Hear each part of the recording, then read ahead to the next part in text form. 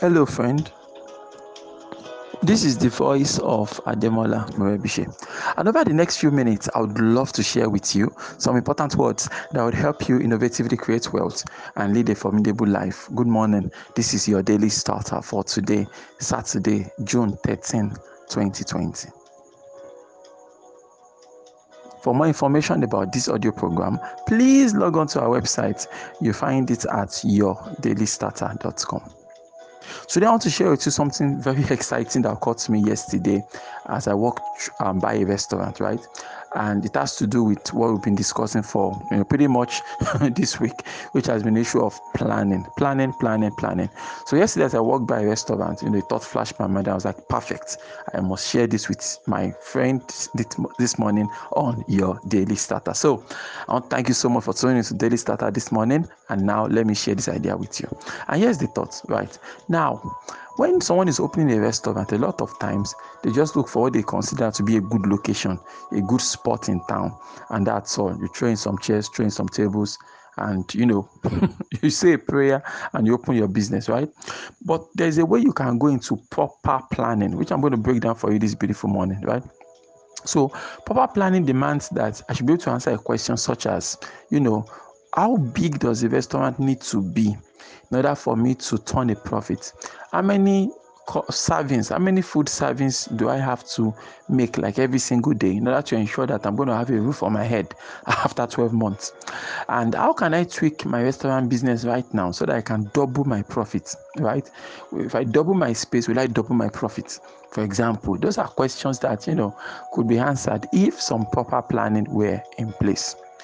And really, it's really as simple as that. Seriously. A couple of years ago, I used to run this game shop, right? Yeah, I used to have a game shop a long time ago. I had a game shop, and one day I called the manager there, sat him down, and I ran over the numbers with him. All right. No, I like running through numbers for business.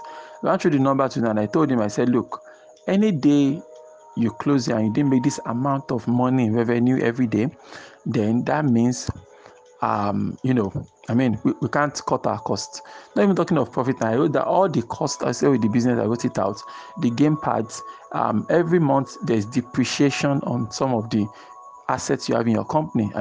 So let's say you are changing something in your company every year, for example. So you should take the amount of money you are buying that thing, divide it by 12 months.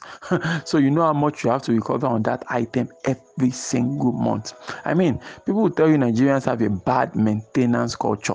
Well, the reason we have a bad maintenance culture is because we don't factor in maintenance cost. So you're only thinking about, okay, I've bought this machine, I've bought this gadget. You're not thinking in 2 years' time, I have to replace the gadget. And that's why when some people start their business and because they've not thought through the business, they've not planned the business properly, they feel, my competitor, they are all thieves, they are all wicked people. I can do this thing way cheaper, right? I can do this thing for way cheaper than what they are charging. And when I hear such arguments, I always smile. Then I ask the entrepreneur, I say, now, honestly, between you and me, do you think everybody currently charging times 3 for this product, do you think they are evil people? Do you think they are wicked people? And they look at me with a puzzled, with that puzzled look like, okay, I didn't think of it in that line before. So long story short, we realize that they are not evil people, they are not greedy people. They are charging times 3 what you think you want to charge because they are costs that you are probably not thinking about. For example, some people that are trying to start going to business for the first time, they are working from home, which means maybe their husband is paying the electric bill, or their dad is paying the electric bill, or they are not paying the electric bill at all. Okay, now you relocate. So by the time you leave, your business outgrows your house and you want to set up in a standard manner, you want to take a shop, suddenly you realize that there are costs you never thought of before. You didn't think of electricity bill, never thought of utility bill, never thought of taxes. You didn't pay tax for the first 2 years of your business. Now you want to go clean and do all that. Now you have to pay taxes. Suddenly you realize that you've been the low cost, the low pricing you've been charging is simply not sustainable. I mean, it's simply not sustainable. Now you are forced to increase your prices to the prices that every other person has been charging in the market all along. I mean, so back to square one, right? So a lot of times I realize that we don't think through, we don't plan through. So if I stopped by that restaurant yesterday and asked the owner of the restaurant a simple question, let's say we asked her, for example, and said, how many food servings do you have to make today in order to ensure you turn a profit at the end of the year? All right. A lot of people will turn like, sir, what are you talking about? And then you break it down and explain to them that, look, here's the thing. All right. I mean, your business is going to make money when you sell something, right? They say yes. So if you don't sell something, you don't make money, right? They say yes. So you need to sell product and services in order to generate revenue. So whatever money you're trying to make from your business, whatever profits you hope to declare at the end of the year is directly tied to your revenue. So more revenue means more cash in the business, which means more profit, as simple as that. But here's the thing, just because you have 600,000 in your bank account does not mean you've turned a profit, does not mean you've hammered, right? There's this terrible culture we have as Nigerians. I can only speak about Nigerians because I don't have enough information about other countries, right? But as a Nigerian, a business owner, one of the things that is hard for a business owner to understand is the fact that the money in your account, in your personal account, right, is available for your business. So you should pump money from your personal account to the business account. Simple. But please understand that the money in the business account is not your personal account. So 600,000 naira in the account in the business account is not your personal money. You can't just dip hand in and take it whatever you like, all right?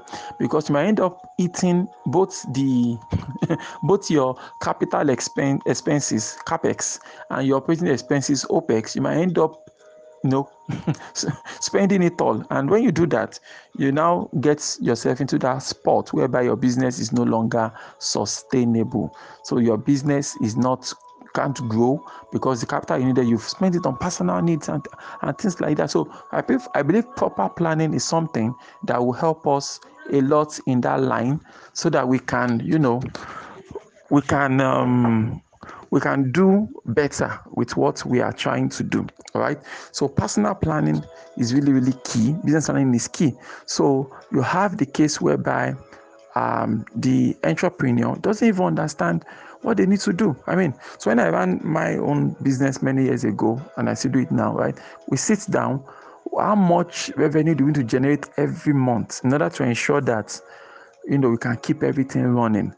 I mean, every month we are using these things in our business. There's wear and tear on them. Are we making enough money so that we can replace these things when, at the end of it all, when our equipment are worn out, when our equipment wear out, do we have enough money to buy them again? Will the business be able to sustain itself and things like that? So if without proper planning and proper thinking, you will not understand if you are doing a business or if this is just a business, something to just keep you busy and keep you out of the house or whatever, or if you are really doing these things so that you can actually make money and turn a profit. You understand? So that is one reason why business planning has to be key to you, whatever it is you are doing. And I encourage you to sit down and take time to think through some of these things we've discussed this beautiful week. You understand? I want you to sit down and ask yourself these tough questions. How much revenue do I need to make every month in order for me to break even in my business? How many goods do I need to sell every month so that I can actually turn a profit? Then from there, you now be able to work it down to the amount of product or services that you have to sell on a time basis, maybe weekly or monthly or whatever. When you have these figures, business becomes sweet. Business becomes something that you can see directly the numbers you need to do, and then you can start making progress towards them. And I feel that's the way to go about it. Proper planning is one thing that I know will always make you have an edge in business and in everything you do. Why don't you repeat after me this morning? Say, God daily loads me with benefits. I am bold and strong. Every day, in every way, I am getting better and better. My name is Ademola Morebise. Thank you so much for taking out time to listen to your daily starter this morning. Remember, you can lead a formidable life. Have a great day.